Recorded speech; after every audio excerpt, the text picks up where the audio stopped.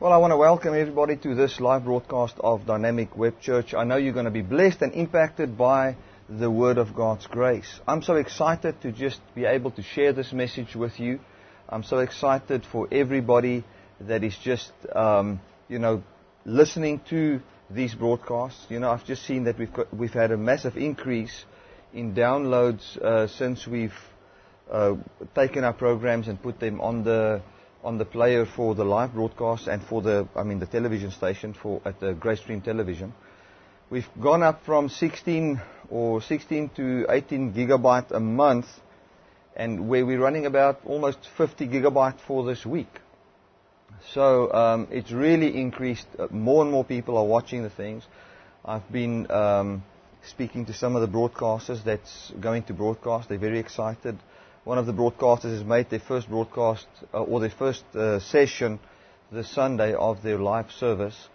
So tomorrow we will be speaking to each other how to encode and everything, and then upload that file and start to play it. So at the moment we've got, I think it's 7 or 8 broadcasters that's willing to broadcast on the station. So I'm excited, and I know this is going to impact the lives of people. And as the player gets connected to different to these broadcasters' websites, we will see an increase of viewers. I'm sure of that, and an impact in the lives of so many people.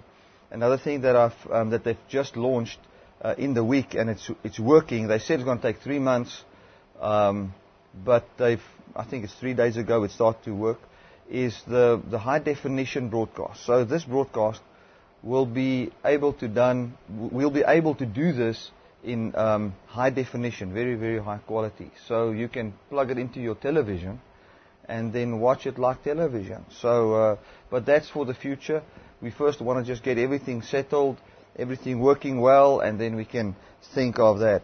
Then I want to just welcome everybody that's a first-time viewer. Maybe you're not watching this live broadcast, or you're watching the rebroadcast, or at some time you just slotted in and you went into the on-demand part and you're just watching this, for the first time. I want to welcome you.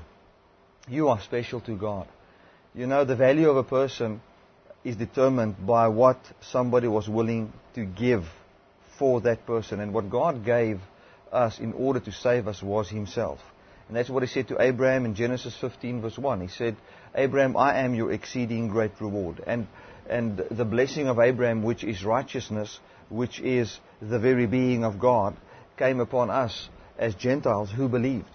And through faith, we've got access into this grace. So I want to say to you, if you're a first-time viewer, maybe you don't know the message of grace. Maybe you don't know the message of God's unconditional love. And out of that, the first thing I want to say to you, you are so valuable to God. Even if you've never received Jesus as your Savior, I want to tell you, you are valuable to God. For the value that you have to God was determined by how He made us, how He created man. And when He created man in the beginning, He made man in His very image and in His very likeness. And then man got lost through one man's disobedience, and that's the disobedience of Adam. And when that happened, a very valuable possession got lost. So I want to say to you, the fact that you might experience that you lost, the fact that you experience that God is not close to you and you feel far from God and all those type of things, does not change your value. You are very valuable to God. And I believe that in this session you will start to realize how to experience that value and how to walk in the power of that value, and how to experience true salvation and the redemption of who you are and what God has made in man. Amen. So if you're a first-time viewer, you are more than welcome to just continue to watch and just experience the peace of God. We are there for you. Amen. Paul said something very powerful. He said that we are not your masters. Talking about preachers. He said, we are your servants. We are here to serve you. And that is exactly what what we do today. Dynamic Love Ministries, Grace Stream Television, and all of that is just there to serve you. That's all that it's about. To serve people with the life of God. Amen. Now today we're going to have communion. So you can just get the elements ready. In future we will have it up earlier in the week. If you slot it in earlier, maybe half an hour before the time, you would have seen that we've had a overlay that said that we're having communion today. And if you've got any questions, in future, you can email to live@dynamicministries.com, and we will answer your question in the live session. So if you've got any questions, you can do it that way. If it's not the live session, you're watching this in the on-demand part of the station, you can still send your question. Just know it will not be answered because it's not a live broadcast. But in the live broadcast at 10 o'clock in the morning GMT +2 South African time, you can ask your question. We will answer it for you live. Now, I think that is awesome. It's just something that just dropped into my heart. Another thing that we're going to do is in future, it seems to me as if doors are opening that I'll be broadcasting every day on a local television station or a station that covers Africa and Europe, and I'll have to broadcast every day, Monday to Friday. So we will make our programming on Mondays. And what I was thinking of for the beginning of the channel, until we've got enough broadcasters, what we will do is we will air the making of those programs live. So there will be another camera here running, just showing you what we're doing, how we're making the broadcast, and all of that. So those of you that want to slot in on Mondays, now we will say to you in advance from which Monday we start. Our programming has been handed in for a month or two already, but I think in a week or so we will know when we will start with the broadcasting on TKC. So yes, look out for that. That's also gonna bless you. You will see that on the screen. We will advertise everything that's going on. So look into that. Amen. Now I want us just to pray together before we get into the Word of God and into worship. Father, I want to thank you for everybody that's watching. I want to thank you for your unconditional love, your mercy, and your grace. Thank you, my God, that you're a God of comfort. You're a God of love. You're a God that shows your unconditional love. Thank you that we don't have to be ashamed of the gospel of grace, that it is the power of God unto salvation to everyone that believes. Thank you, my God, that many people will believe through Grace Stream Television, through Dynamic Web Church, through many preachers that are preaching the grace of God. Thank you for that, my God, in Jesus' mighty name. Amen. Hallelujah. Yeah, I want to just welcome all the Dynamic Web Church members. Thank you for slotting in. I know that, I first want to thank you just for your faithfulness and always encouraging me, writing me an email, and just faithful watching. It's funny, so many times we look at the counters on how many people watch, and then you see, there's just a few people watching, but then you get an email from the other side of the world that says, I've watched, and he was not part of that counter. So many times these things just work in a way that is just, we can't just look with our eyes at it and say, let's look at this counter, but we're looking at what God does for people and how much God loves people and how much God cares for people. And we know that this is impacting so many lives. So I just want to thank all those guys that watch faithfully, that supports the ministry. Thank you for your support. Thank you for your prayer support. Thank you for just your moral support in this and saying to me, yes, Bertie, go for it, do it. We're behind you. It's wonderful to know that there are people that sees the life of God in this ministry and that backs it, with their life. Amen. Now, I want to just speak a little bit about finances. And we're going to go to 2 Corinthians chapter 9. Now, let's go to chapter 8, verse 1. I've mentioned this many times. Yesterday I spoke to somebody about tithing and sowing and reaping and all of that. And the guy says that he still believes in tithing, but not from a manipulative way, just as a constant giving. And I must say this, I believe in the same. Tithing is not something you do to be blessed.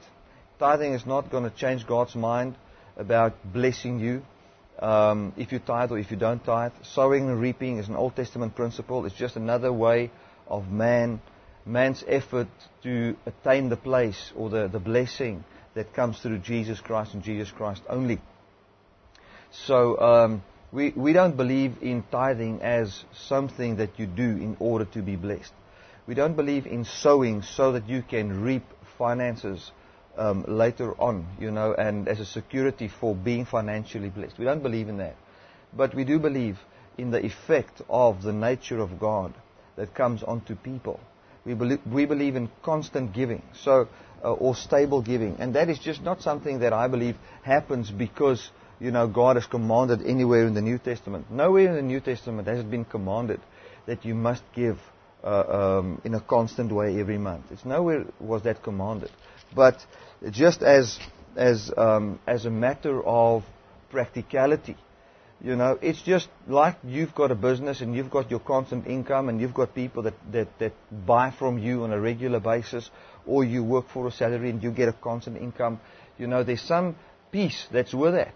It's as easy as that, because listen, I'm getting 10,000 Rand a month or $5,000 or whatever you get a month. You get that per month, and you know what you can buy with that. And so many times you can fall into the trap to trust in finances. So you can't trust in finances, but constant giving is something that helps the church a lot. So those of you that give constantly, thank God for you. Those of you that give once in a while, thank God for you. None of your way of giving determines your righteousness. It doesn't. But giving determines the preaching of the gospel to a certain degree. It happens. I've seen it so many times, So yes, the Bible says, how can they preach unless they've been sent? So by giving, you send people. So, for a very long time, I've just laid the foundation of grace and taught you guys for long, saying, that you are not blessed by what you give. You are blessed by what God gave, and He gave Jesus Christ. But I also see a fruit of being under grace. And one of the fruit of being under grace is generosity. So generosity flows naturally from the hearts of people. So if somebody comes to you and say, I hear you don't believe in tithing and sowing and reaping, say to them, yes, I don't believe in giving to be blessed, but I do believe in the nature of God that comes onto a person as the grace of God is revealed to him. Now, so many times, and for long, I never basically said that in a great way or I have never emphasized that because of the sickening, crippling doctrine that says you must give to be blessed. And so many times, somebody that listens from a law perspective, all that he does is he hears to listen, when are you going to say that giving is going to come from man? Because that's all they want to hear. When are you now going to give? That's why I never said that. But the truth is that when the Spirit of God comes upon you, concerning your finances, there's a couple of things that happen. Number one thing that happens is you are set free from fear. You are set free from fear. You're not scared of the future anymore.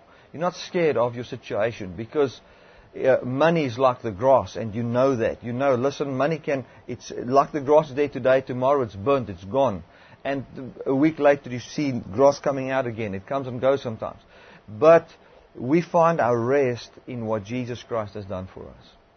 Amen. When it comes to this ministry, broadcasting, this Grace Stream television, all that type of things, I've got so much peace in my heart when it comes to finances, because I know that it rests in the very being of God and in the cross and in the stability of the provision Jesus has today, where He's seated at the right hand of the Father. Because as God provides for Jesus, where He's seated at the right hand of the Father, that's how He provides for us.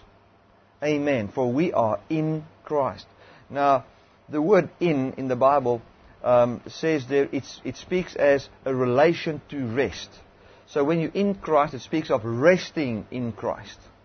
So I believe that a better translation of the word in would be, when you say in Christ, you should say resting in Christ, or to rest in Christ. So whenever you read in Christ, in Him, it speaks of resting in Him. So when it comes to finances, I want to say this, that it's also in Christ. So when it comes to your money, you can rest in Christ, in what is done for you. Hallelujah. Now let's just read 2 Corinthians 8 verse 1. It says, "Moreover, brethren, we do you to wit." In other words, now that's the English way, King James way of saying, we want to testify of the grace of God bestowed on the churches of Macedonia. How that in great trial of affliction, the abundance of their joy and their deep poverty abounded unto the riches of their liberty. For to their power I bear record, yes, and beyond their power they were willing of themselves, praying us with much entreaty that we would receive the gift and take upon us the fellowship of the ministering to the saints. Now, what happens here is, Paul didn't come and say, listen, you must now give to my ministry. That's not what happened. He shared with them about the church in Corinth that was going to give towards poor churches, and that there was churches that was going to give, and they were collecting everywhere to help the poor church. I think it is in Jerusalem. I'm not sure, but somewhere a very poor church that they had to help. And then this very poor church, which was in Macedonia, the grace of God came upon them. And now listen to this. It says, how that in great trial of affliction, the abundance of their joy and their deep poverty abounded unto the riches of their liberty. In other words, what happened was they were very poor, but they were happy in the grace of God, and the grace of God came upon them, and the grace of God has set them free, and they were so free that they could eventually start to give even if they were poor. So they were not bound by finances in any way. So we are free when it comes to the grace of God. We are free not to give and be blessed by what God has done. And we have been set free from being stingy and the fears of not having.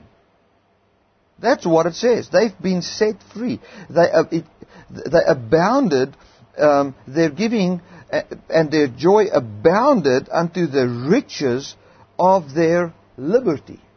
So they were very rich concerning liberty. They were liberated in every aspect. They were even liberated from the fact, they were liberated from the mentality that says, I have what the bank says I have. They were set free from that.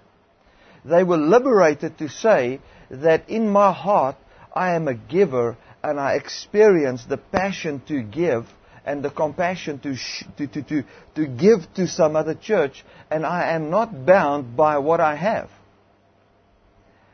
Because so many times we are so bound by what we have, we say, I must have this amount before I can do a certain thing. And that is just not the way it works. Now, you are also free to do it that way, but there's a higher form of liberty. And the higher form of liberty is not to say, well, I'm going to give on the basis of my income. I'm going to give on the basis of what I feel in my heart I want to do. And that's the freedom that the church in Macedonia has received. They've been set free from being stingy as well. They've been set free from this world's way of thinking about money. So I want to say this to you. As you study the grace of God, you will find that this freedom can also come to your life. In my life, I live like a normal person in this world. I know what it is to have nothing, and I know what it is to have a lot of money in the bank as well.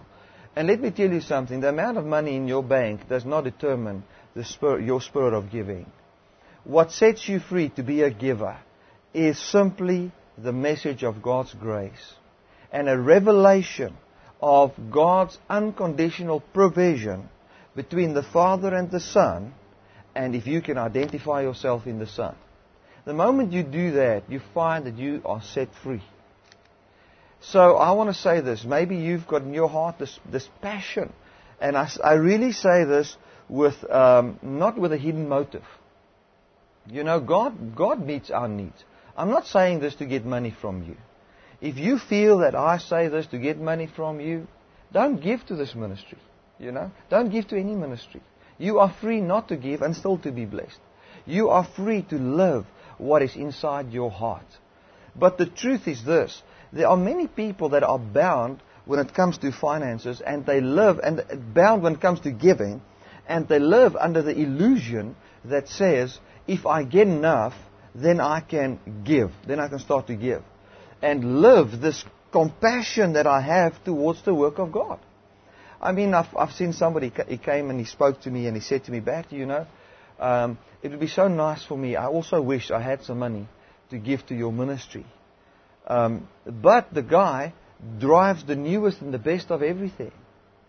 He spends thousands and thousands of rands on games, computer games. So the only thing that happens is, it's not that he doesn't want to give. In his heart, he is pure. And the motive of his heart is right. And he feels the unction of the new nature of God inside a person to do it. But there's just a wrong belief when it comes to finances. And the belief is that we are rich when we've got a lot. And that is a lie. So we are not rich because we've got a lot of money. We are rich because of the fact that we are in Christ, and that includes finances. So we've got a constant, stable provision that comes from God, and that takes away our fear, and we can give. Amen. So if you, maybe from some other church, and you're watching this for the very first time, I want to just say this to you. Give to your church. Give to the place where you feel in your heart. Amen. Hallelujah. And of course, from a grace perspective, and I see myself as a 100% grace preacher. And as from the perspective of the grace gospel, man, support the gospel of grace. Amen. If you know of some grace preacher in your area, go and support his ministry, man. If you're in a grace church, support that church. If you feel that this church is blessing you, man, support it from the abundance of your heart. And I say this with a pure motive, and God sees my heart. I'm not saying this to get money from you. I'm not saying it for that purpose. The reason why I say this is simply to teach this truth that's also in the Word of God. Because there's so much controversy when it comes to tithing and sowing and reaping and giving, and people don't know how and when and how much and why and all of that. Let me just round this up before we're going to go into worship. I want to just say it this way. You don't give to get. You don't tithe to be blessed. You don't give to keep your pastor happy. You never give because of manipulation. You don't do those things because it will kill you. It's the ministration of death. It will kill you. Your own financial giving can make you poor. I visited the pastor about 60 km from here. I went through with my motorbike, and I went early in the morning. We had breakfast together and fellowshiped, and we spoke about tithing, sowing, reaping, giving, and all that. And we spoke about some of the people that he knows that is wealthy, and then after a while they become poor, when they get saved and all of that. And he asked me, Bertie, why do you think it is like that? And, this brother still preaches tithing and sowing and reaping. And I just used boldness, and I said, my brother, I know you can disagree from me, but I want to just say the truth. One of the big reasons is because of the tithing teaching. Because the Bible says, cursed is every man that's under the law. And why are people millionaires for 20 years when they're in the world, and they come to church and they're a millionaire until they hear the tithing teaching, and then they start to tithe, and then they start to become poor? So it must have some influence. So the moment you get under a law mentality, you get to a place where you in your heart feel, I don't qualify. And you start to do things that's not rational, that's not good, that doesn't make business sense. So, and I don't want to get into a lot of that, but that's what I said to this guy. That's what I feel about this. That's how strong I feel about this. That's bringing the curse, man. That is killing you. That's bringing disappointment and despair in the hearts of so many people because they've tithed faithfully and they don't see 100-fold return. And all of a sudden you judge yourself out of 100. You only got 10-fold. So, I'm only 10% there. Now that doesn't happen cognitively, but that rests in the subconscious mind of people that think that way. So I want to just say this to you. Know this, you don't tithe because you manipulate it. You don't tithe or give anything because of a law God commanded. Because there's no command in the New Testament that you must give. All that it says is that the laborer is worthy of his wages. In other words, Don't think that if people give towards somebody that preaches the gospel, he's not worthy of that. He is, for he labored. That's it. But it's not the thing of, listen, I've labored to you, now I shall have your money. People that does that, switch off the television, man, or just go home, or forget about what he said. It's not the gospel. It's not the message of grace, and it does not promote the character of God. Our prayer life, the way we live, let's just get to prayer life quickly. The way we pray is 100% determined to our understanding of the character and the person who we pray to. In the same way with giving, our giving is determined by the character of the one that meets our needs and our revelation of His character.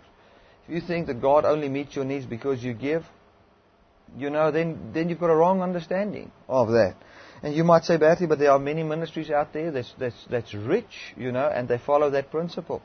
Well, bless God, for people that are rich. There are people out there that smuggle drugs that's rich.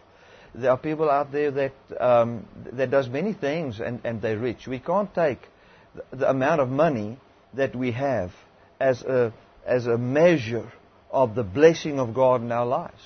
The blessing of God in our lives is the greatest blessing you could ever have, is righteousness as a gift.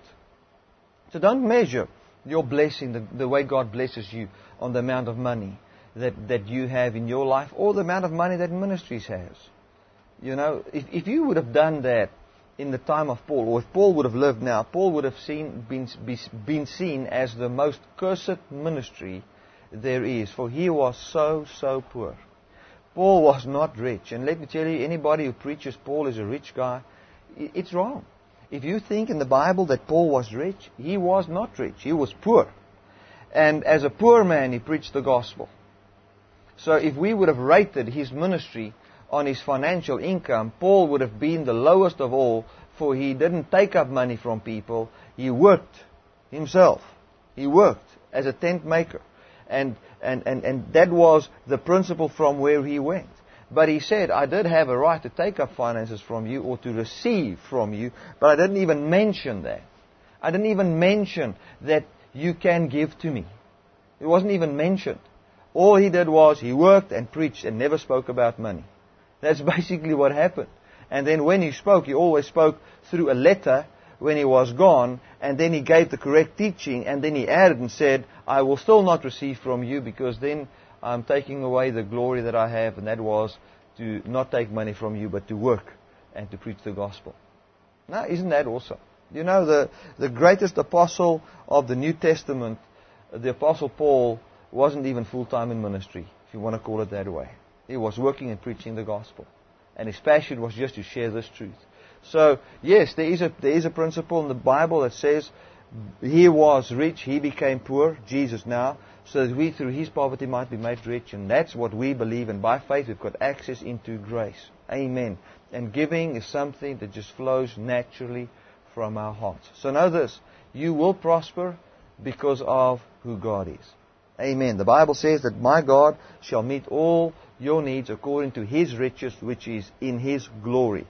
And the Bible says we beheld His glory. It was full of grace and truth. So God meets your needs according to the riches of His grace and Him not being conscious of your sins. Amen. Hallelujah. Now let me just pray for everybody. I want to just speak the blessing of God that already rests upon you. I just want to confess that, that it's on your life right now. So if you've got any financial difficulty, if you say, my God, I don't see financial prosperity in my life in a certain area, or I would like a certain amount of money to come in, and I've got a need that must be met, I would like to pray for you right now. And after the prayer, we're going to go into worship. Father, I want to thank you that you're a good God. I want to thank you for your unconditional love. I thank you that you care for people. And right now, I just speak prosperity over everybody, for that is what your word says. Your word says you can only declare free on earth what has already been set free in heaven. So I declare on this earth you've been set free from your poverty. You've been set free from that need. And that God meets your need according to His riches in glory right now, by the powerful anointing of the Holy Spirit. In the mighty name of Jesus, I speak that blessing that is over you. I say, you are the blessed of God, and it manifests right now. You are set free from all your poverty in Jesus' mighty name. I just want you right now, where you are, say this, say these words, just follow me in these words. Say, Jesus Christ was resurrected from the dead. He is seated at the right hand of the Father, where He has received all prosperity on my behalf. I am in Christ. I don't have to try to receive blessing, because I believe this. I enter in and rest in Jesus that has received it all on my behalf. Therefore, this blessing manifests right now. Amen. Amen. Well, that's more than enough reason to go over into worship and to worship God. Just enjoy this worship. I want to speak on Proverbs, not Proverbs, I want to speak on Psalm 103, and just a little bit about healing. You know, Jesus Christ came to bring healing to us. He wants us to be healed. He wants us to live a life that is full. You know, in my life, like last night, my son came in and he had diarrhea.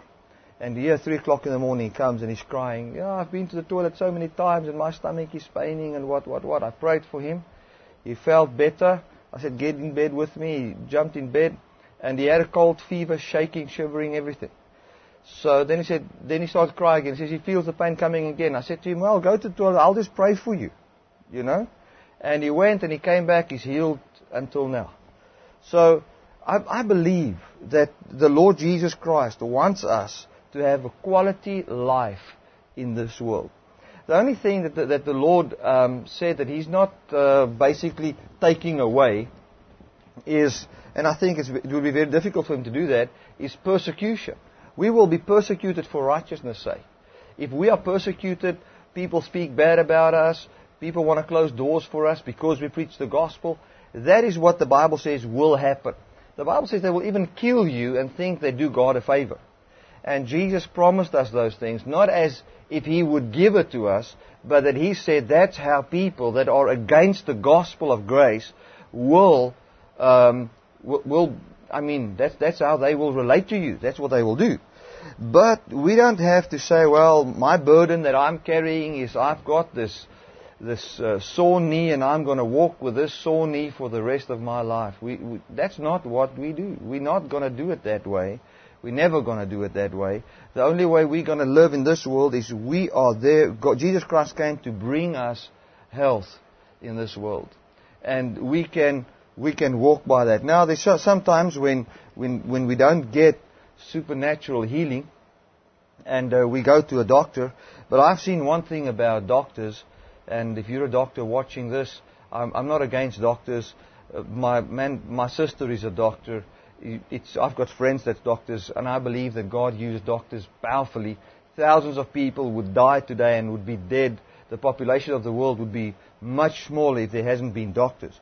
You know, so with all the vaccinations and all those type of things we get these days, it helps people to live. But what I've seen is that a doctor helping you is not as good as a miracle from Jesus Christ.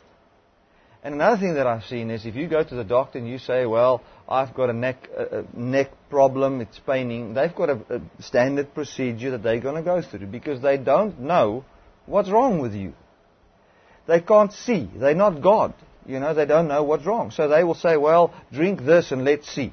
Then you drink it and it doesn't work. They say, okay, now the next thing in the line is this. So drink this now and let's see. And let's take an x-ray and let's do this and tests and sonar, and so it goes on until they find the fault, and then they give you a tablet, and then or do an op, and most of those things has got side effects to it. So I don't say that we can't go to a doctor. Like I'm busy recovering from a hernia operation. So I had toothache and I had to go to the dentist times in my life. But there are many other things in my life that God has healed. God's healed my wife. God's healed my children. God's healed me. So many times. Not once, many times. And I just think that we should come to a place and know this, that healing is for us. That's what God has given unto us. And this is what He says in Psalms 103 from verse 1. It says, "Bless the Lord, O my soul, and all that is within me, bless His holy name." Now this is Psalm 103 from verse 1. Verse 2. "Bless the Lord, O my soul, and forget not all His benefits, who forgives all your iniquity, who heals all your disease, who redeems your life from destruction." Now listen to what He does. He forgives all your iniquities. He heals all thy diseases. Isn't that awesome? That's the benefits of the kingdom of God. He forgives. This is New Testament prophecy. He forgives all your iniquities, who heals all your diseases, who redeems your life from destruction, who crowns you with loving kindness and tender mercies.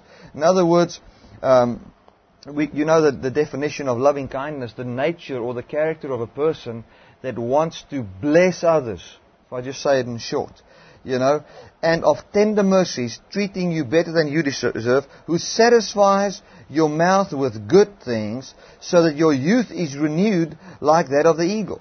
So, I believe in my life, yes, you will become grey. Yes, you'll get, older. It's just going to happen that way. You're going to get older. But, you don't have to look 90 at 60. It's not the way it's supposed to be. I believe that in the Bible times clearly that we can become very old. God will satisfy you. That's what the Bible teaches us, with a long life. So you can live a life where you feel satisfied. Where you say, I'm satisfied now with how long I lived. Like Paul says, I've run my race. And there's a time in the lives of people where you come to a place where you feel, I've run my race. And then you say, thank you, Lord. I've had enough now of preaching the gospel here and everything. I want to be with the Lord. And then you go to where the Lord Jesus Christ is. It's as simple as that. But in this life, we don't have to live always, being afraid of cancer.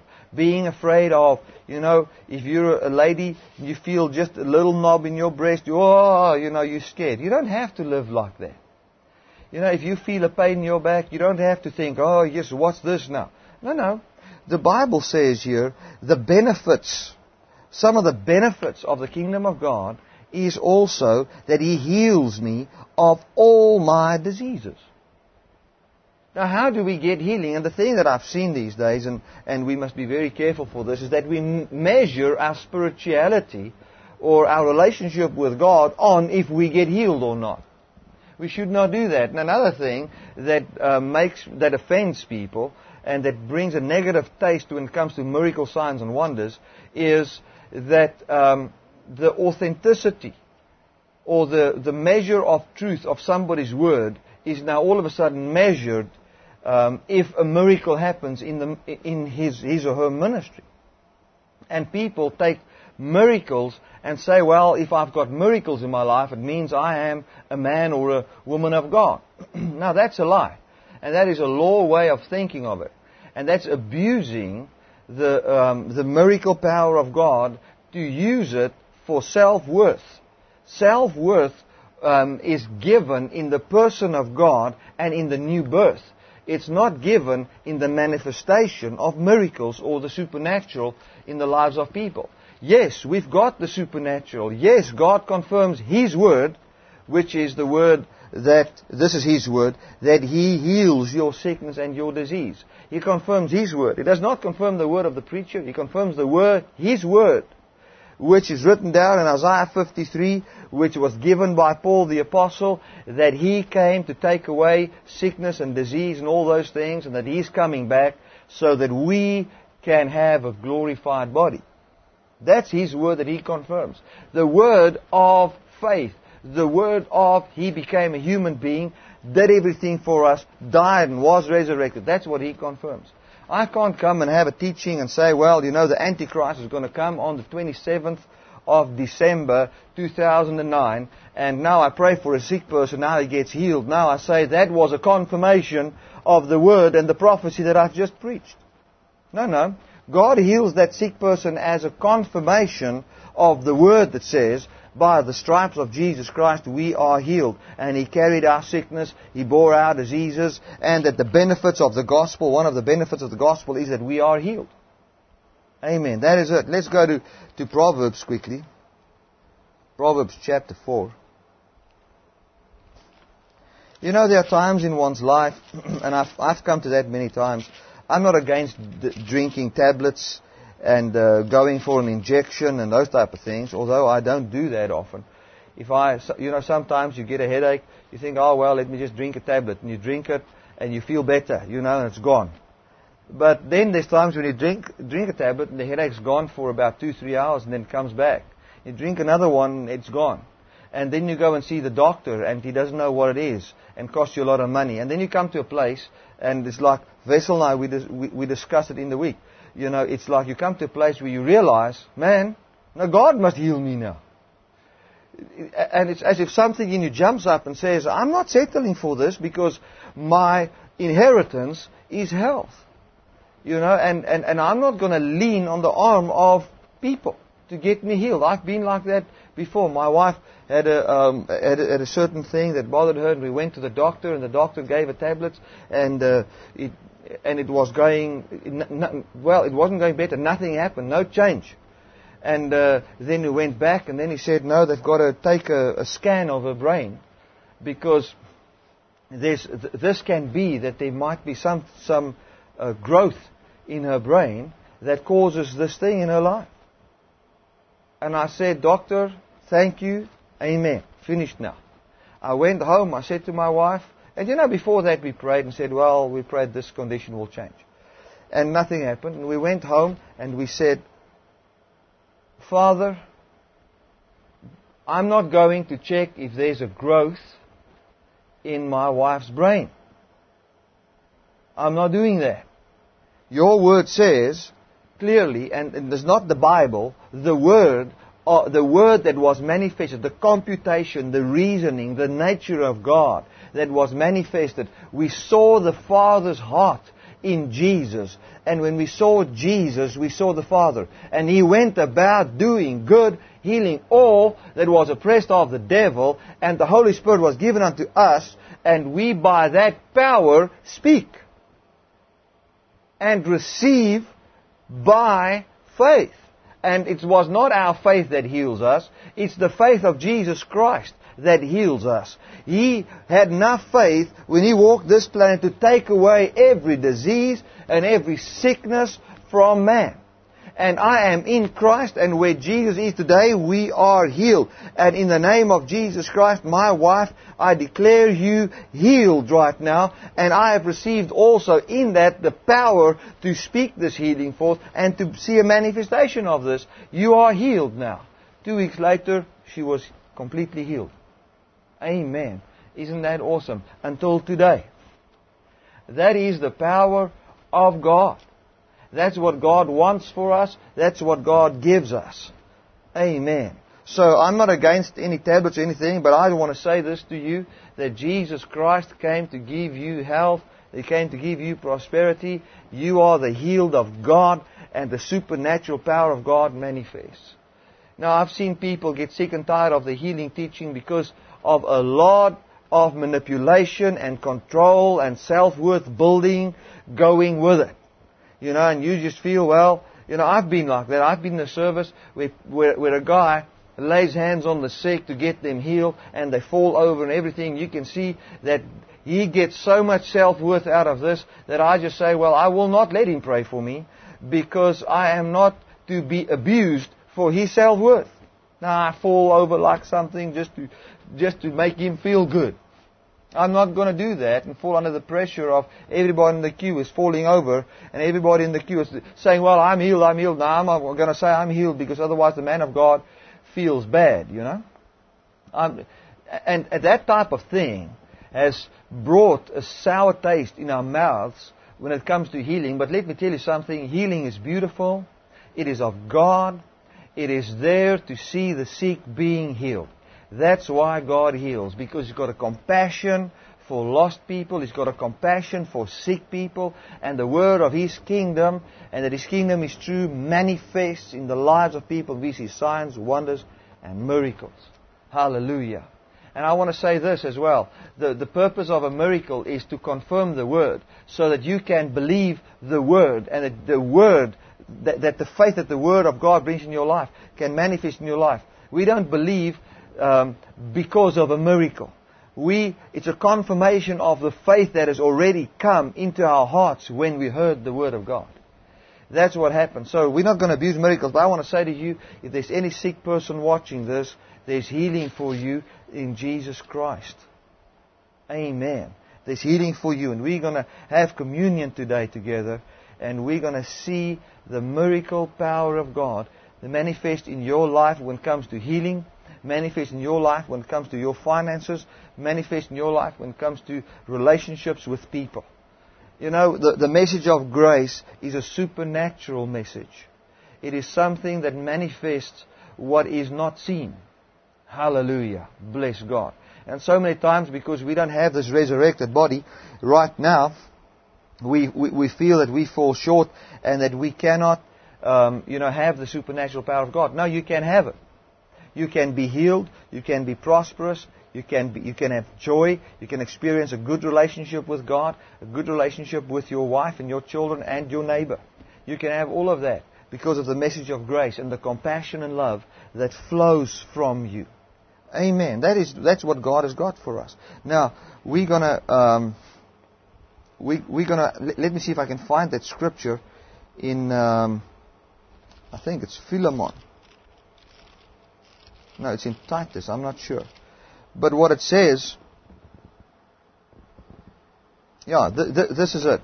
Titus chapter 1. It says, Paul, a servant of God and apostle of Jesus Christ, according to the faith of God's elect and the knowledge of the truth which is after godliness. Now this is wonderful. You know what he says here is that the knowledge of the truth is after godliness. So the moment we get knowledge of the truth of Jesus Christ, it produces godliness in our lives. Okay? In hope of eternal life, which God, that cannot lie, promised before the world began.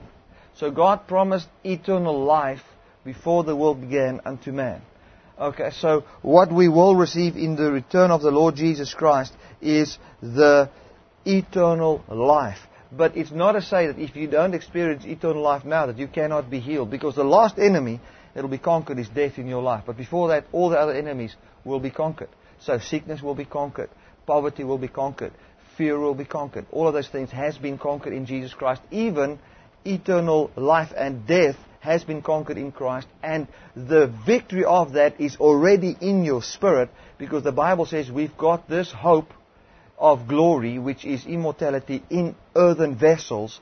And while this hope is still there and we wait for the return of the Lord, we experience healing. We experience prosperity. We experience joy, power where we go, favor in Jesus' mighty name. Hallelujah, hallelujah. That is the goodness of God. That's what He's come to give us. So I want to tell you, don't disqualify yourself to receive healing. Jesus Christ obeyed on your behalf. He had enough faith on your behalf to see the end of that sickness in your body. And I just felt in my heart that I'm going to make a bit of I want to speak about healing for a short time, every time when we've got church. Because we need to see this miraculous power in our lives. That's why we've got the communion here today. Because His body was broken for us. Amen. Now, I want to get in some other word as well. We're gonna use the communion at the end, and I want you to have just this atmosphere of healing, this faith that's in our heart already. You know, we don't sit here and say, God, is a miracle going to happen? No, we know it's going to happen in the lives of the people that are sick that's watching this. If you've got a family member or somebody that you want to stand in for, man, you do that. And that's what God has given you. That's part of your inheritance. Don't forget the benefit that says, He heals all my diseases. Amen. But Bertie, you went for an operation. I'm not preaching in the name of Bertie Brits. I'm preaching in the name of Jesus Christ. Amen. And I am not seated on your behalf at the right hand of the Father.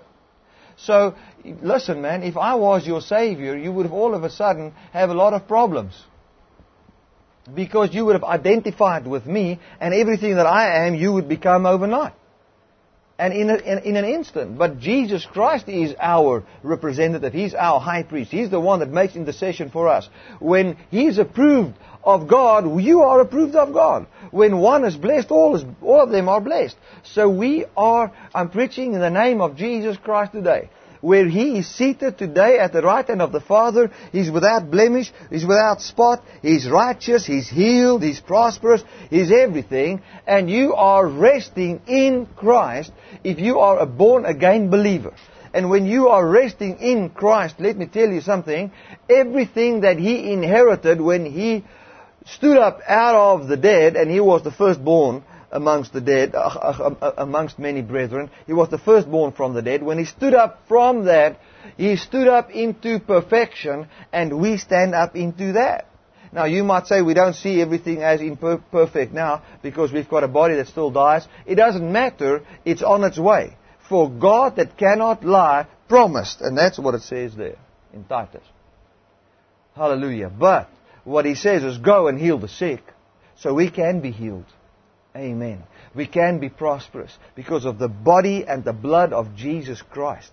I want to say this towards your finances, towards your relationships, towards all of that, and favor and all those things, that because Jesus Christ died, because He is seated at the right hand of the Father today in a glorified body, and that is a fact, and you are in Christ, you have a right, you are righteous to be blessed. It's yours already. You don't have to say, oh God, how am I going to pull this down from heaven? How am I going to draw this from the supernatural? How am I going to receive this? Open up your eyes and realize that when Jesus stood up out of the grave, what He stood up into, that's what He received of God. He received absolute prosperity. He received absolute healing and peace. He received it, and when He received it in human flesh. For He said to His disciples, I am not a ghost. Touch me, feel me, give some fish, let me eat with you. So He was physical, and that is very important. Because of the fact that He was physical and received it in a physical body, He has received it on your behalf. So you don't even have to receive the prosperity. You have already received it. Just be convinced that it is that way. Amen.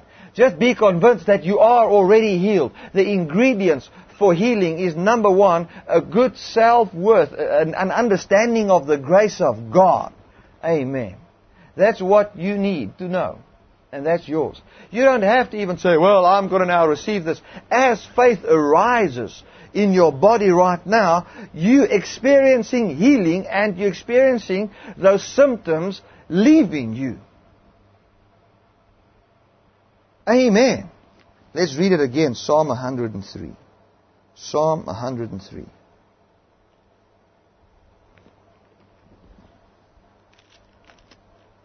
Hallelujah. Hallelujah. This is the goodness of God. Thank you, Jesus.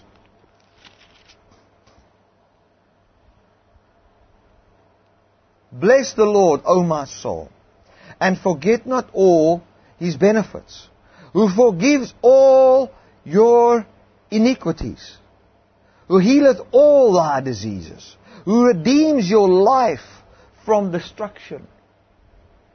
Jesus Christ has redeemed our life from destruction. And how did He redeem our lives from destruction? By redeeming us from the law. Because the law is what brings forth destruction to every person that tries to keep it.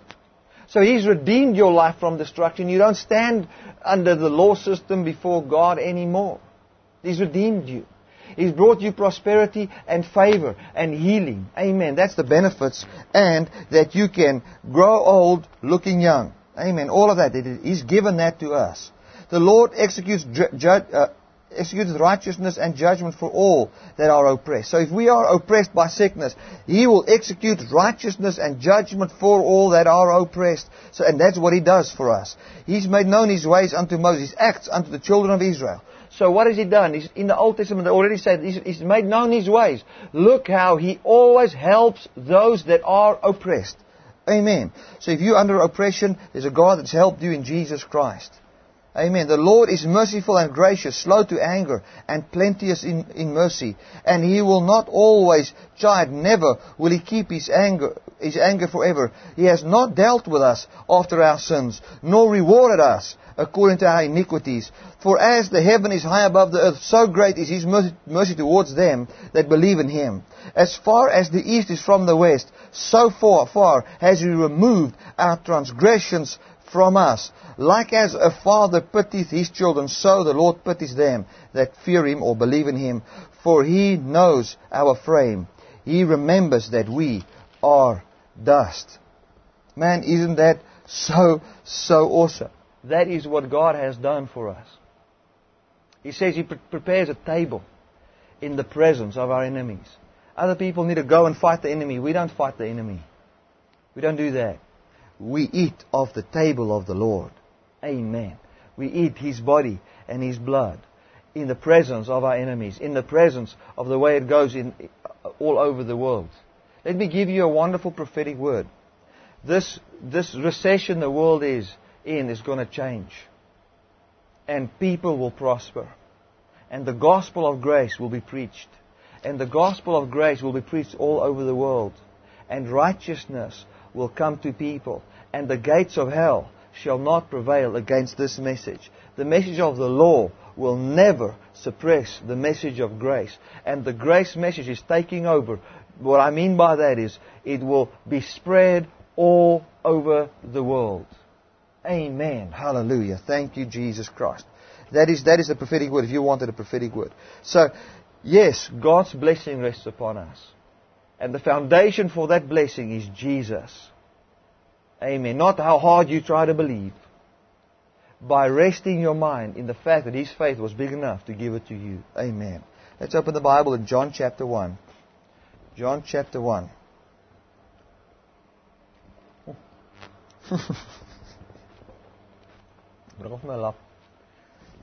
Sorry about that. I'm just a normal preacher. Amen. Oh, it's okay. It's so hot here. I think it must be about 40 degrees Celsius outside. And we've taken the aircon from the studio and put it in the office, and the next aircon will be here on Monday. So bless God. Okay, right. Let's go to John chapter 1. In the beginning was the Word, and the Word was with God, and the Word was God. The same was in the beginning with God. All things were made by Him, and without Him was not anything made that was made. In Him was life, and the life was the light of men. Now, I want to get to verse 4. It says, in Him was life, and the life was the light of men. So I want to just say this to you. The light of your life is the life of Jesus Christ. Your life is not your light. Your life is not what will bless you in this life. The life of Jesus Christ was the light of man. So the way He lived on earth is what enlightens you. Amen. And we're going to look at what this life consisted out of and what this life really was. So I want to say to you, know this, that the life of Jesus is the light in your life. So the less we make of the life of Jesus and what that does for us, the less we are enlightened.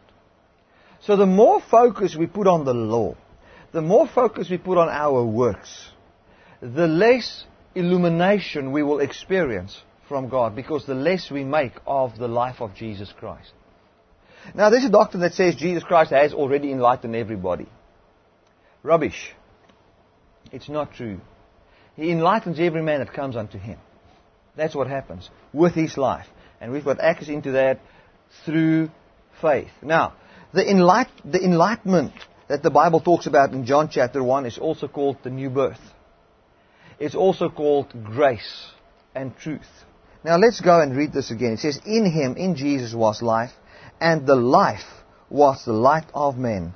And the light shines in darkness, and the darkness comprehended it not. Now that word comprehended is not the word understand in the Greek. It's the word to grab a hold of and to make use of negative. In other words, it is the opposite word for receive. It is to reject. So what it says here, it says that in verse 5, and light shines in darkness, and darkness comprehended it not. So darkness does not receive it.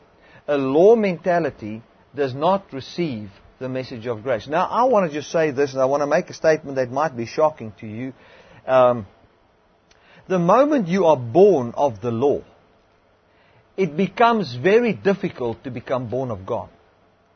Because you are born of darkness. The light that's in you is darkness. And how great is that darkness? And one can come to a place where you fall so in love with the law that what happened to the Pharisees can happen to you. Where darkness does not receive that light. Where you will never receive the message of grace. There can come a place in your heart where the law has hardened your heart so much that you cannot receive grace. It's not because God is not gracious towards you. It's not that God has not paid for your sins.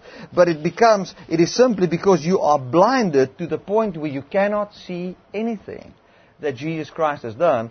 And whatsoever God has done in Jesus becomes your enemy. And that you will be against it. You'll stand up and fight against it.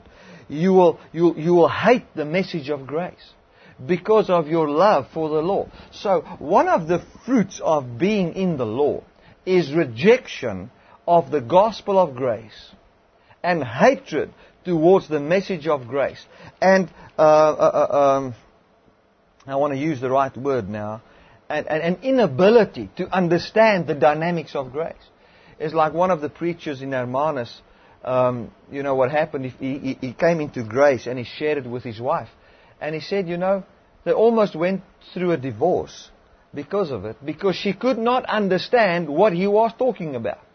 But when I preached in his church years ago, he also struggled to hear what I was saying. Although he was gravitating towards it. But he struggled to see that. So I want to just say this clearly to you.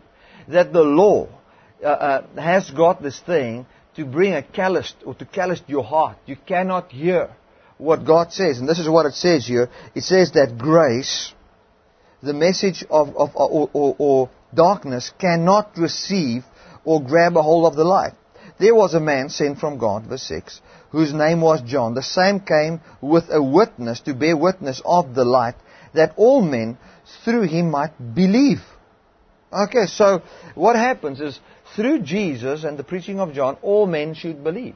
I believe that John came as a witness, but Jesus Christ came so that everybody should believe. He was not that light. John the Baptist was not that light, but was sent to bear witness of that light. That was the true light, which lighteneth every man that comes into the world. Now it talks about how he is enlightened. Of course, the foundation is believe in verse 7. That was, verse 9, that was a true light which lighteneth every man that comes into the world. He was in the world, and the world was made by him, and the world knew him not. He came unto his own, and his own received him not.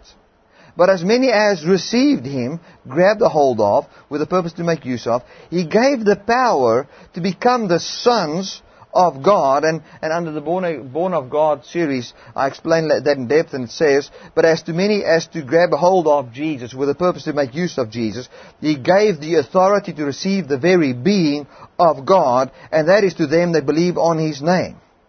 So what he says here is, the light that enlightens everyone is the life of Jesus. The life he lived when he was on the earth, and the life that he possesses right now where he's seated next to the Father, in the authority of God. The life that he has is the life that enlightens you. And how do we have access to that?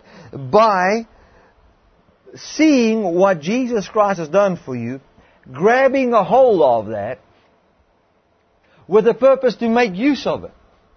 So when you grab a hold of, with a purpose to make use of, what Jesus Christ has done for you, you will experience the life of God coming into you and the authority to receive the being of God. And at that point, the nature of Jesus, where He is seated at the right hand of the Father, comes right into your being, and God starts to live in human flesh, your flesh today. And we've got this treasure in an earthen vessel, so that the manifestation of whatsoever is good in our lives is not of ourselves, but of God, and all the glory goes to God. That's what it is. But I want to just say it in the other way, so that you can hear what this also implies. If we are part of the law system, and we are in love with the law, so I want to just say this to you, if you watch this with a law mentality, and you may be watching this to see what does Bertie say, I want to say this as a warning to you as well.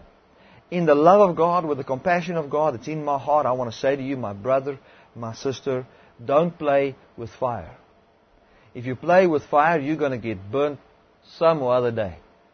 Like my one friend says, if you play in front of the hole of the snake, he's going to come out and bite you sometime. It might take 10 or 20 years, but you're going to be bitten. And that is exactly what the Old Testament has taught us. You know, the snake will bite you. And the snake speaks of the doctrine of Satan, which is the mentality that says, by works righteousness I can be like God. That does not grab a hold of grace. So listen, if you are listening to this and you feel a renounce against grace, you feel, man, I don't like this when I hear this. There's something in me that stands up against it. No, it's not the Spirit of God. And I don't want to accuse you of saying, oh, you're of Satan. All that I'm saying is that it's the Spirit of the Lord. It is the man that's born of the law that cannot receive what God gives. And see it as, oh my God, thank you that I can be delivered from this. Please deliver me. And God can deliver you, you know. So, know this thing for sure. God can and will deliver you from that. So, just for a moment, pray this prayer in your heart. Say, God, I want you to hear what Bertie says now. Because this, I want to grab a hold of you, because I want, like he read in Titus, that the grace of God is towards good works. Amen. And godliness. And I want to have God's godliness. Not Bertie's manifestation of godliness by obedience to Scriptures. So, the life of Jesus, the life that He has today, is what manifests in my life. Now it continues, it says, and that Word was made flesh and dwelt among us, and we beheld His light, or glory. So many times we want to mistake the word glory for many things, but know this, the word glory speaks of the light of God, speaks of the goodness of God, many other things. But the context here is light, the manifestation of light. So he says here that He is the light that enlightens every man.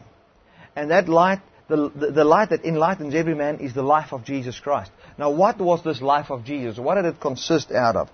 And the Word was made flesh and dwelt among us, and we beheld His light. The light as of the only begotten of the Father, full of grace and truth. So what was this light? It was full of grace and truth. Then it continues and says, and of His fullness, in other words, of this grace and truth have we received. And grace for grace. Now, grace for grace, there's different ways of interpreting this, but the Hebrew way of saying a lot of was just simply repeating the word. So, the word uttermost can also be seen as that, translated into just simply repeating the word. So the Jews, when they want to say a lot of grace, they didn't say a lot of grace. They said grace for grace, or grace upon grace, or grace. So it's like there's a place in the Bible when it says, and a certain guy, you will surely die. That surely die in Genesis is not, the word surely is not there. It just says, and you will die in the Hebrew. So in the same way, this was written in Hebrew, then translated into Greek. It says, but grace and truth came by Jesus, and of His fullness have we all received, and grace for grace. It means a lot of grace, and grace in abundance we have received, which is also influence. But what we can say is, you can see it in a different way as well, and that is, and of His fullness, which is His glory, which is His life, which is what makes us like God, what gives us the right to be like God, we have received. And what have we received? We have received influence in our lives because of the influence He had on mankind. Grace for grace. In other words, He has influenced all of man by dying for all of man, because the Greek word for grace is the word influence. He had grace on mankind. He influenced all of mankind by bringing righteousness to every man. And when I saw that and believed that, I experienced an influence in my own life. For the law was given by Moses, but grace and truth came by Jesus Christ. So here we can see that the writer John clearly distinguishes between the law and grace. So what he was saying is, he said here that the law people, if you take, because it's peculiar, and he says for the law, all of a sudden it talks about the law, but he was actually talking about law and grace from the beginning. He says, in the beginning was the Word was made, the Word was God, came to earth, everything, in Him, in the Word was life. And then the darkness did not comprehend it. Okay? Then he comes and he talks and he says, those are born of God, those that believe, not born of the will of man. In verse 12. Again, speaking, comparing the life of God with the ministration of death. Okay? Then he comes and he says, this Word became flesh and dwelt among us, and we beheld its glory. And then we, who are believers now, received of His fullness, and we received grace. That's why we are saved. And then he compares the two again, and he says, for the law comes from Moses, the ministration of death, but grace and truth came by Jesus Christ. Now that word came, literally means in the Greek, came into existence. Because it was not known to man. It was not known to man. When Jesus came and lived who God was, grace came into existence for man, and man could believe it and have access to it. No man has seen God at any time. That's why it says grace only came now, because grace would have been seen before if people could see God for who He truly was. But Jesus came, saw God for who He truly was, and what did He see? He saw a God that was full of love. He saw a God that was full of grace and full of truth. So I want to say this to you, and this is the message for you today. The life you have in you today is directly or equal in your revelation and your mindset of grace and no consciousness of sin. The more you see God as a God of grace, a God that influences your life through His life, the more you see the influence of God as absolute in your life, and the more you see Him as walking in truth, having no consciousness of your sins, for that's the true definition of truth, having no consciousness of sins, the greater you will find the manifestation of the nature of God in you.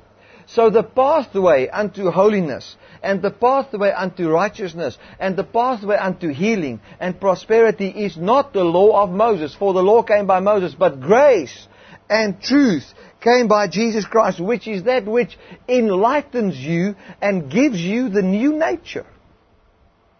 The context of John chapter 1 is the manifestation of a God person. You know what he was saying is he's talking about the new birth. He says here that Jesus Christ, the Word of God, what is the Word of God? The Word of God is the nature of God. It is who God is manifested. It is the idea behind what He said. So the idea, God's way of thinking, who God was, what He tried to portray through Old Testament scriptures and prophecy and all of that was manifested. Okay? And that became flesh and dwelt among us. So then we could see God's idea. We could see God's way of thinking about man. We could see all of that. And that was flooded in what Jesus Christ did. It was flooded with grace. What was that grace? He obeyed on your behalf. He died on your behalf. He tithed on your behalf. He gave on your behalf. He carried sickness on your behalf.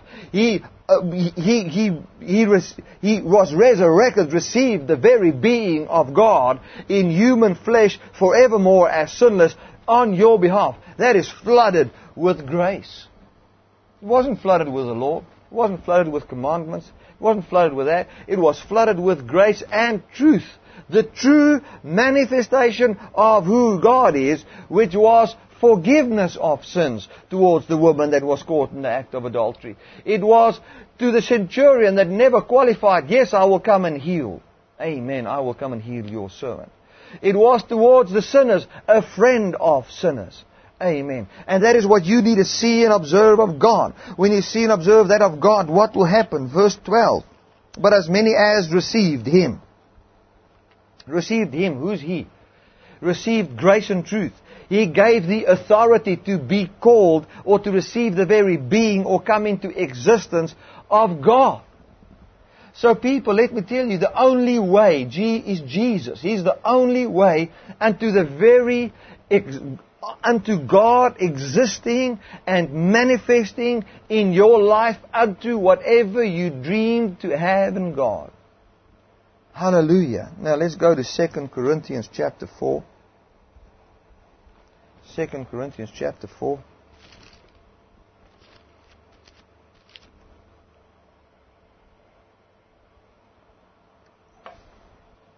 It says,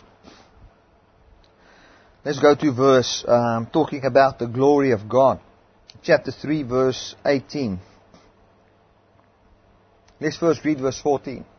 But their minds were blinded, for until this day remains the same veil untaken away in the reading of the Old Testament, which veil is done away in Christ. But even unto this day, when Moses is read, the veil is upon their hearts. Nevertheless, when it shall turn to the Lord, or when they shall turn to the Lord, the veil shall be taken away. Now the Lord is that Spirit, and where the Spirit of the Lord is, there is liberty. But we all, with an open face, beholding as into a glass the glory of the Lord, are changed into the same image from glory to glory, even as by the Spirit of the Lord. So what is he saying? He says that Jesus Christ, listen to this, when we look at the glory of God, when you look at the influence of God, what Jesus is today, what He stood up into, when we look at that, we look as into a mirror. And when we look into that mirror, and we grab a hold of that with a purpose to make use of it by saying, that is so, Jesus. That's what you have done for me. Then in this life, we are changed into a different image. Okay? Now verse 4. Therefore, seeing we have this testimony, as we have received mercy, we faint not, but have renounced the hidden things of dishonesty, that is the law, not walking in craftiness, nor handling the word of God deceitfully, but by manifestation of the truth, commending ourselves to every man's conscience in the sight of God. But if our gospel be hid, it is hid to them that are lost, in whom the God of this world, which is the law, because in verse 14 it says the law blinds us. It says, in whom the God of this world has blinded the minds of them which believe not, lest the light of the glorious gospel of Christ, who is the image of God, should shine unto them. For we preach not ourselves, but Christ Jesus the Lord, and ourselves your servants for Christ's sake. Now, that is very important to understand. What he's saying there is so powerful, because what he says, listen, the law blinds people so that the nature of God cannot shine in them.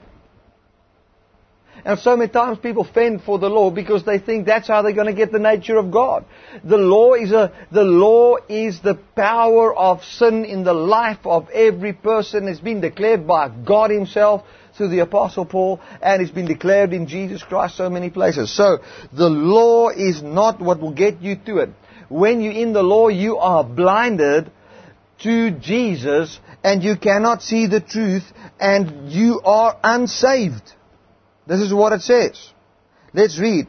To whom the God of this world has blinded the minds of them who believe not, lest the light of the glorious gospel of Christ, who is the image of God, should shine unto them. But verse 3, but our gospel be hid, it is hid to them that are lost. To those that are lost, the gospel is hid. Why? Because they cannot see the grace of God. Why? Because they favor the law above grace.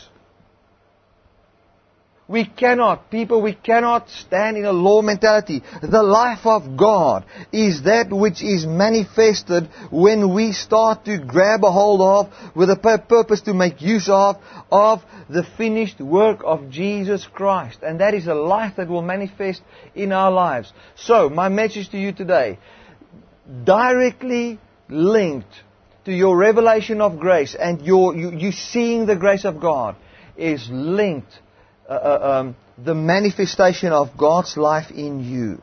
The less you make of grace, the less you make of the life of Jesus Christ. The more we make of grace, the more we make the influence of Jesus in our life, and the more we will see godliness and God's life in our lives. Amen. Man, isn't that awesome? So, remember this, His life is the light that manifests in you. The light that manifests in you is the fruit of His grace. And what manifests in you is the very being and nature of God. Isn't that a stable, powerful system whereby we can live and walk in holiness? I want to just see, I read a scripture last night, maybe I can find it quickly.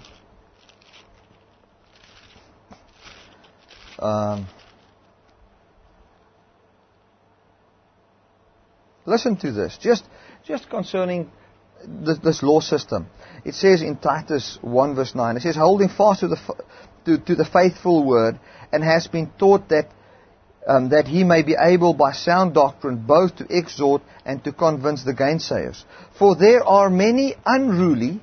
Now this is Paul writing to Titus, saying to them that there are people that are unruly. For there are many unruly and vain talkers and deceivers, especially they of the circumcision, whose mouth must be stopped. So there were people of the circumcision that came and preached to the church, and they are unruly, they were gainsayers, they are vain talkers and deceivers, especially they of the circumcision, whose mouth must be stopped, who subvert whole houses, teaching things which they ought not, for filthy lucre's sake, for money's sake. So there, he says, man, listen, there are guys out there that comes, especially of the circumcision, the law perspective, that preaches things that's not supposed to be preached. They are gainsayers. Now, my definition of a gainsayer is somebody that says things so that you can do it, so that you can gain something. Okay? Whose mouth must be stopped. Especially they of the circumcision, who subvert whole houses. They come and many people start to believe them, teaching things which they ought not. Why are they teaching things that it should not teach? For their own pocket's sake. Now, just listen and let God speak to you. And let the Scripture speak to you. What we want is, in this life, we want to see people stand up in the very nature of God. And not people stand in stuff that is not really from God, you know. So we don't want people being born of the law system. We want people to be born of the finished work of Jesus Christ, walking in that uprightness, walking in that finished work of His love for us. Amen. Now let's go over to the communion.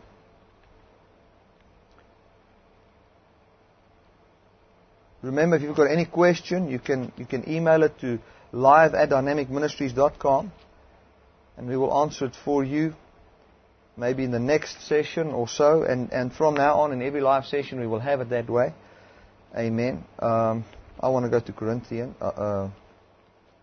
Corinthians. 1 Corinthians.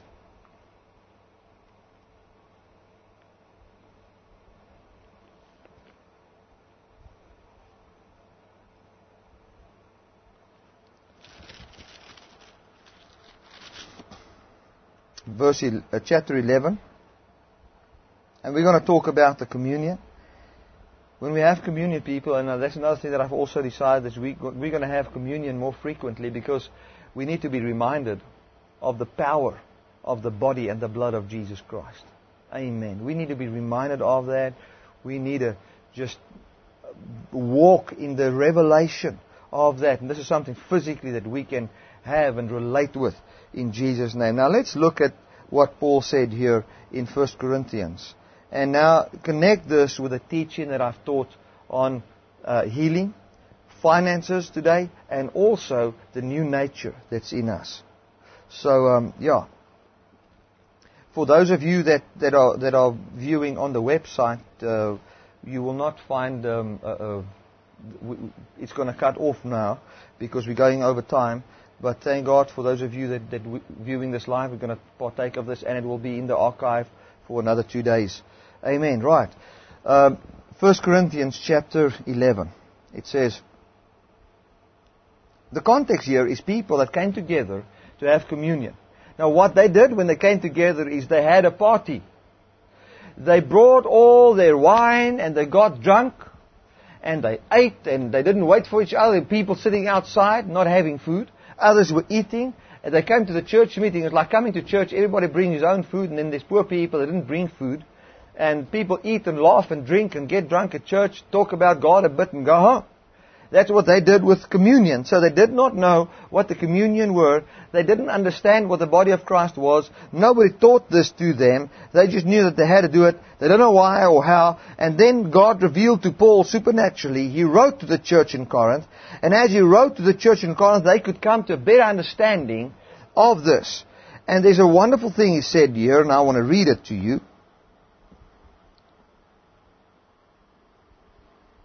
It says here, because they don't understand the Lord's body, it says, for this cause, because you don't understand what the body of Christ is all about and what the work of Jesus Christ is all about, this is what happens. It says, for this cause many are weak and sickly among you, and many has already died. So what this means is that if you can discern the body of the Lord, that you can be sick, you don't have to be sick, you can be healed. You don't have to be weak in your body, and also I believe weak in every area of life. We don't have to be weak, and you can have a long life.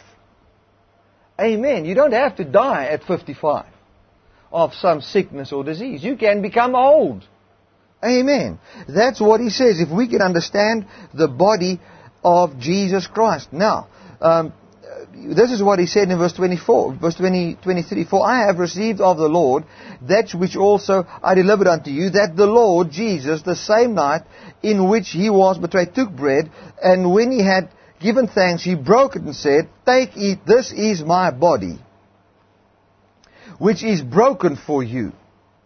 This do in remembrance of me. Now, so many times we take communion in remembrance of our sins. Man, that is baloney. Don't do that. What you do, when you take the body, you think of what happened. When you take the bread, you think of what happened to his body. And you say, I identify with it.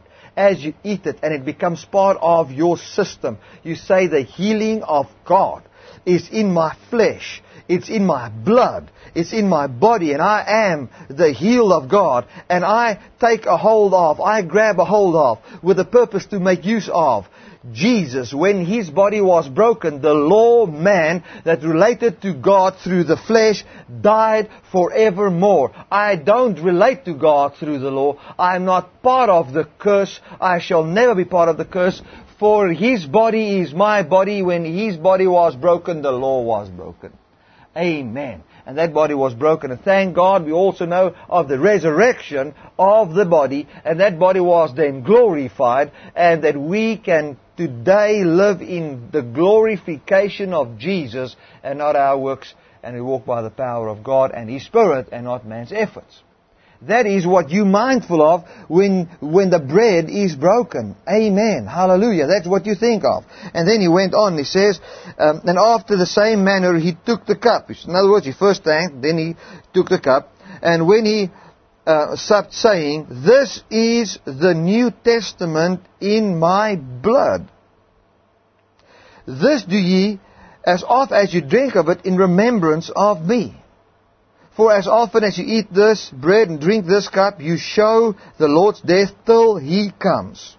Wherefore, whosoever shall eat this bread and drink this cup of the Lord unworthily, in other words, not knowing what he's doing, or in my words, and more relevant for the day, is mindful of the law and your works and your sin and your guilt, it says, shall be guilty of the body and the blood of the Lord.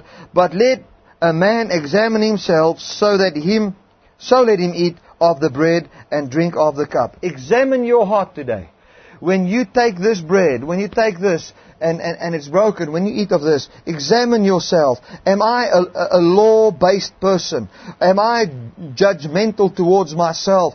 And am I looking towards myself today and my works?